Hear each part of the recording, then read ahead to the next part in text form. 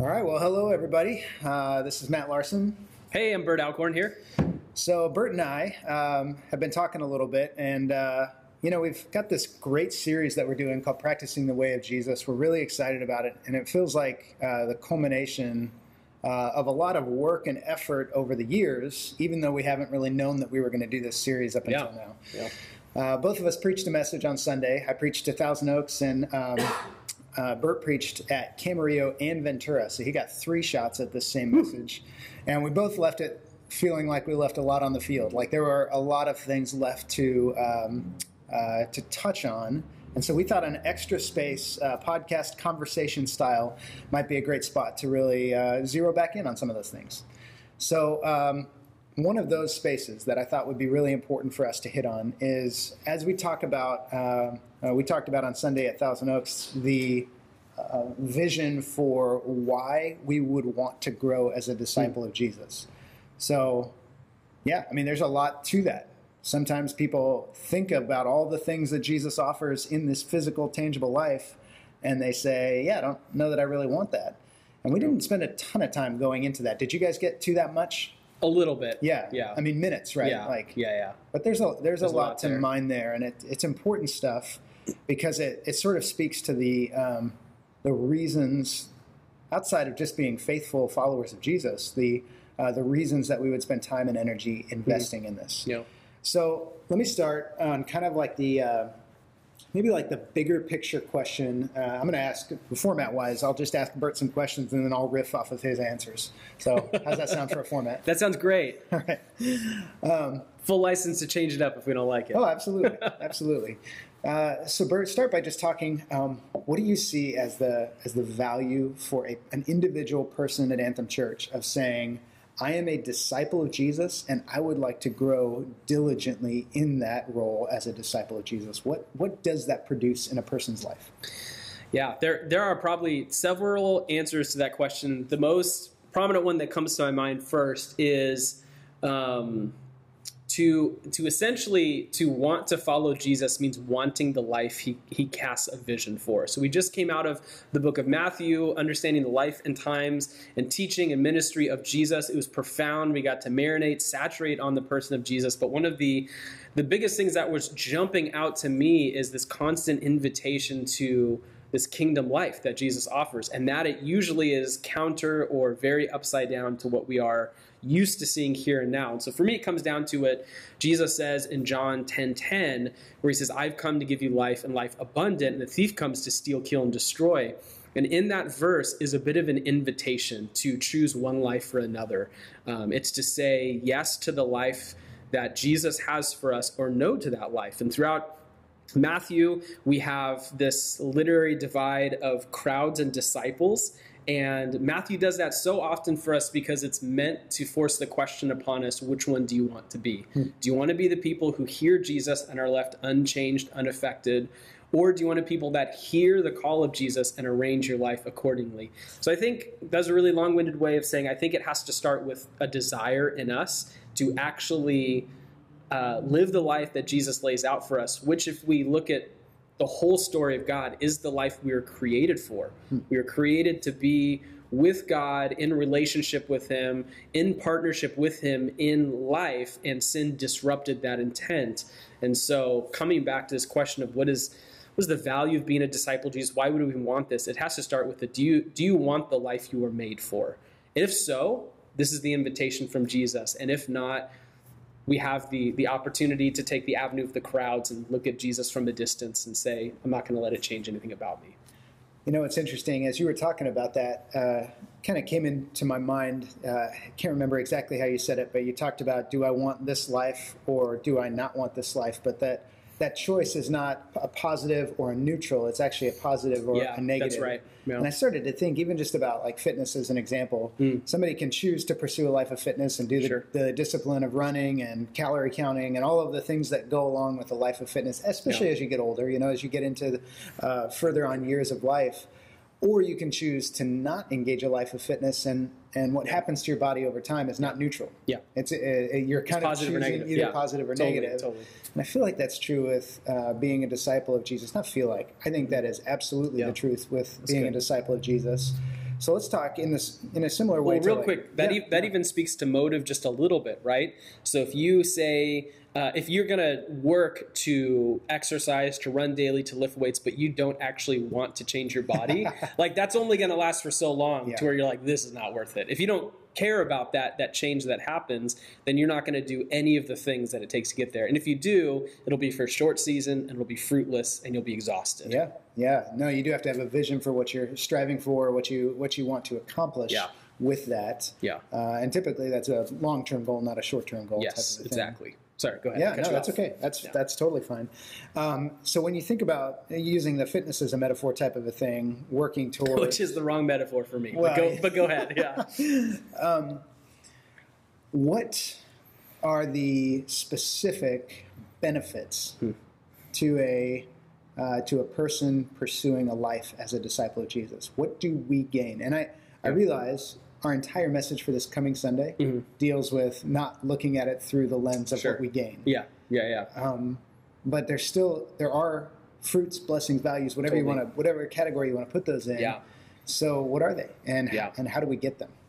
That's really good. I think, I feel like there's a space for us to talk from Scripture, but also space for us to talk just like from my own life. And I'll start there. Like from my own life, it solves the dissonance question of I think, I feel, I believe one thing. I have this inner, just visceral compulsion towards one way of life, yet I live a different way of life.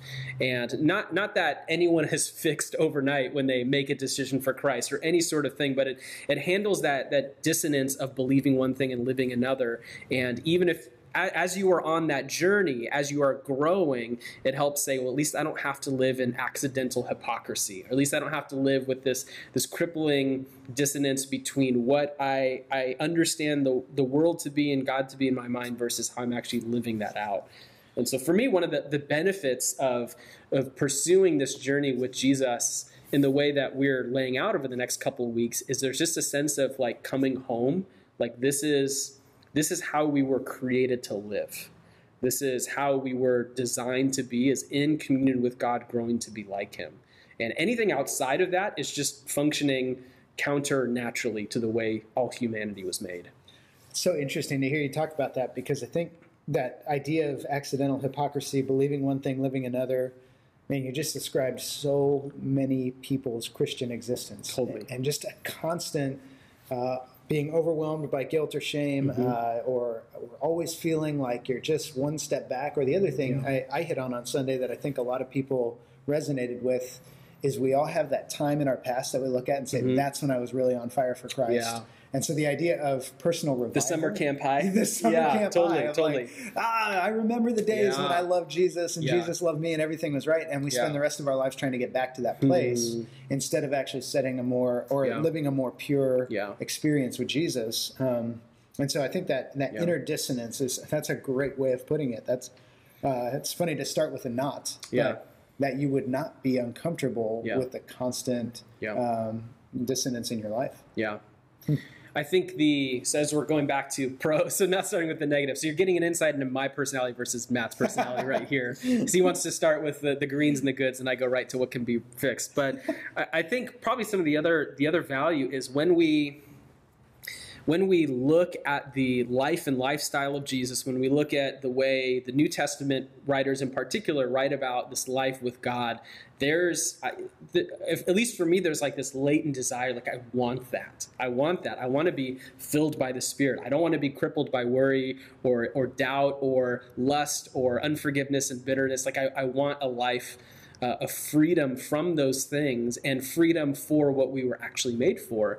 And so I think ultimately, like in the pros, and maybe it's just restating the thing I said earlier, is I want that sense of wholeness we were crafted for. That sense of like, this is what it means to actually be human. I can't remember who said it, but in one of these books I was reading, the writer talks about how like to be in this discipleship relationship with Jesus is to be fully human. And it's to recognize that, like, hey, we were made to be with God from the get-go. Sin was introduced pretty early and messed that up. And there's this long story of redemption. And when the person of Jesus comes and is made human and lived, walked, taught on earth, made way for us through the cross and resurrection, he reopened this way of life that was available in Eden to be with God. And that's what we were intended for. And I want that. I want that sense of wholeness, that sense of completion, that sense of like, this is the fullness of life that has to offer. So not looking to a career promotion, not looking to lust and pornography, not looking to that next relationship or that next kid to make your life better, but to know that we've already been wrapped up in the story of fullness. And so the rest of our lives as disciples of Jesus is growing in that. Paul prays for the church in Ephesus that they would be filled with all the fullness of God. And I look at that and I'm like, I want that. Yeah. Matt, you so often talk about that verse in Revelation. Was it 1 or 2? 1. Like being caught up in the Spirit. Just a day. John's on the island of Patmos, just a day. I was in the Spirit in the Lord's day. What's up? I was like, that sounds awesome. Yeah. I want that. I have not experienced that. I want that. I feel like I've had glimpses and moments and what the New Testament writers called shadows of that, but I want that in full. Yeah. That's, as you were talking, my brain went to the filled with all the fullness of God. And I just start thinking about that passage. And it's a now, and it's also a tomorrow, and a next year, and a next decade. It's like he wants me to be filled up now, but when I get filled up, like that cup gets bigger, and there's more filling that can happen. Yes. And it's almost like my container can never outgrow the amount of filling that he wants to pour out in my life.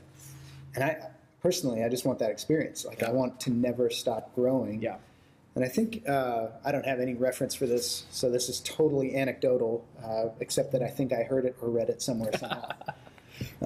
But it just talked about that in business, the happiest people are the people that are always learning and always growing. And, you think about that, like the idea of continuing education, the idea of growing in your craft. Yeah. It's rare the human being that just is content to just be done developing as a person. Sure. It's kind of built into us to want more or next or to continue growing and evolving and maturing. Yeah. And I think to apply that to our spiritual lives, like there is there's an answer. Yeah. You can keep growing and there's no end to it. Yeah. But to do it, you step into this life as a disciple. So the fruit is that you're always increasing in the capacity and the presence and the power and all of those types of exciting things that the Bible offers. Yeah, totally. There's a really nerdy example. We may cut this if it goes down a weird rabbit trail. A really nerdy example. My dad is an engineer and he loves Star Trek. So I was raised on watching every episode of Star Trek there was, particularly The Next Generation. So we grew up, and then there's this one episode where they bring someone from the past and, because time travel's a thing, and they bring someone from the past and they're talking about how society now functions some 100 years later. And he's asking about money, like how do you pay for things? How do you accomplish things? And Captain Picard looks at him and says, well, there is no money. We eliminated currency in X amount a year. And he says, well, how do you purchase things? How do you advance? How do you grow? How do you become powerful?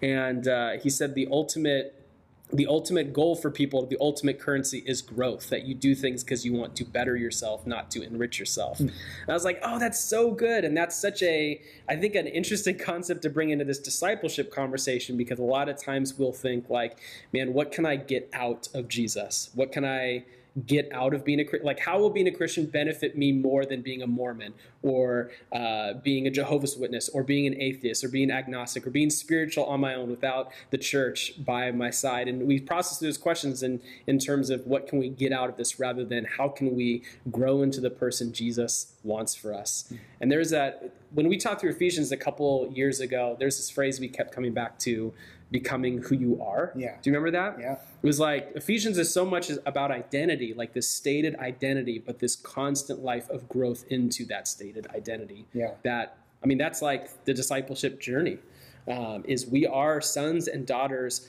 of the Most High God, and we're invited to continue to grow in our understanding and application of that.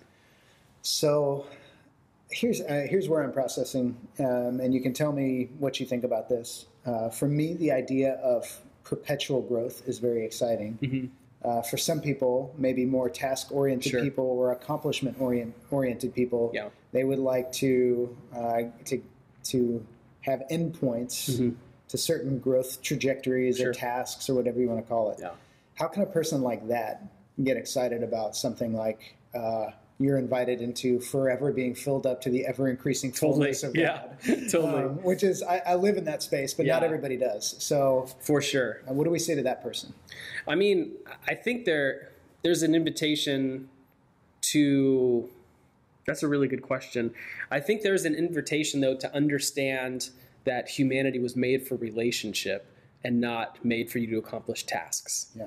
But there's an invitation for people like you, Matt, to also see we were made to work as well. Like the picture before sin entered the world, the picture of humanity is in relationship with God, co-ruling over creation. Yeah. Like in relationship with God and working the ground that God. Work is not a result of the fall. Yeah. And so to each kind of people who might lean on either scale, I think there is an invitation into a life of both and. Sure. To a life of, yes, continual growth and fullness, but also to those who are maybe more task-oriented, to see that relationship in and of itself is not a bad thing. It's not prohibitive to growth.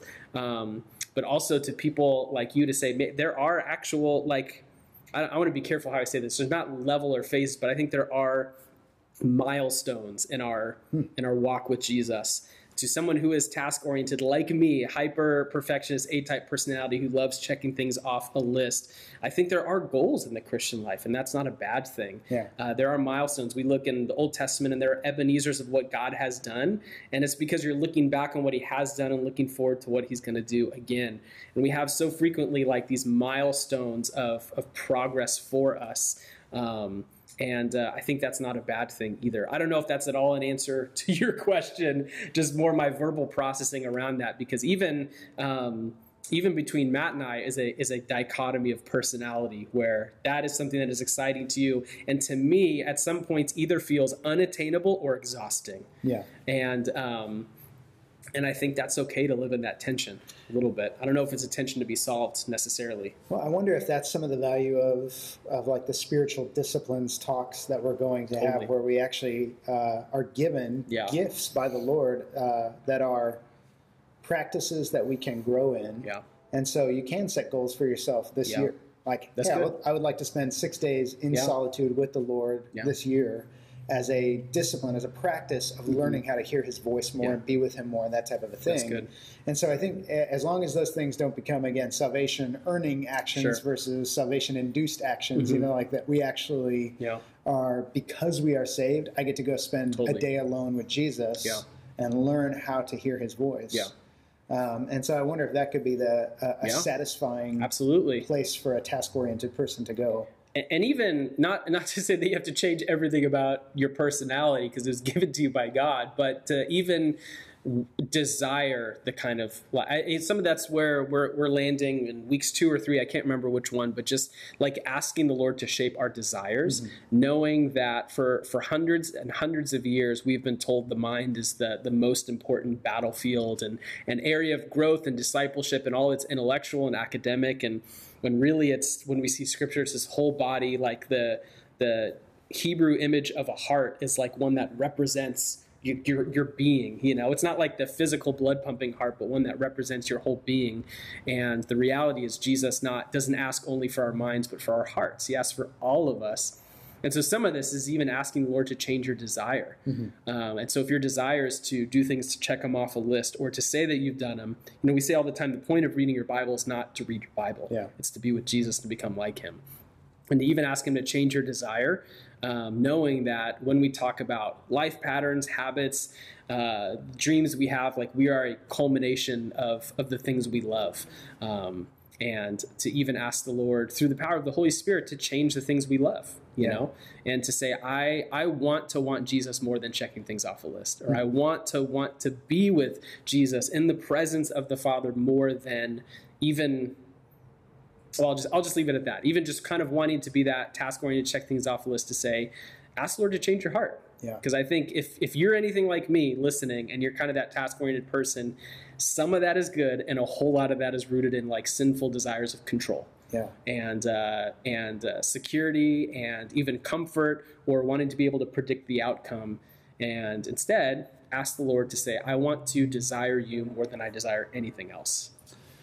So a little bit of inside glimpse into how we decided to record this podcast. We talked about it and then decided to hit the record button and see where the conversation Ask went. questions later. Yeah. And we wanted to keep it in the 20-minute range, which I can see the clock. We just hit 20 minutes on this. And maybe I'll just kind of share with you, as we've been talking about this, like the thing that you said about looking at the scriptures and saying, I want that. I think there's a thread to be pulled there. And maybe this is my encouragement to anybody that listens to this, is as you look at the scriptures and you say, I want that.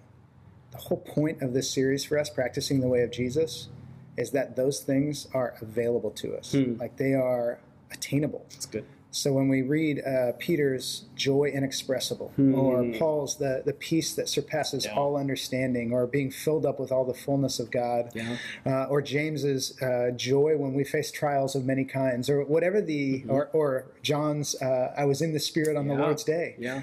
Each of those things is available to us, and we are hoping to teach the lifestyle or the way that opens the door for those descriptors to be true about our lives. That's good.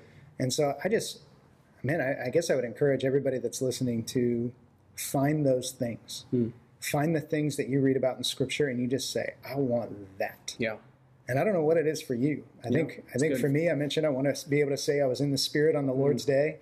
I love Paul's talk about my ambition, and thus I make it my ambition. And his was to preach the gospel where it had never been preached before. But I love being given license to dream about how I can impact the world for the kingdom of God. And so I want to cultivate ambitions that are kingdom oriented, So find those things in Scripture that feel out of reach, but then make that statement, I want that, and know that that's what this series is about, is helping us craft a life, a way that gets us there. That's good.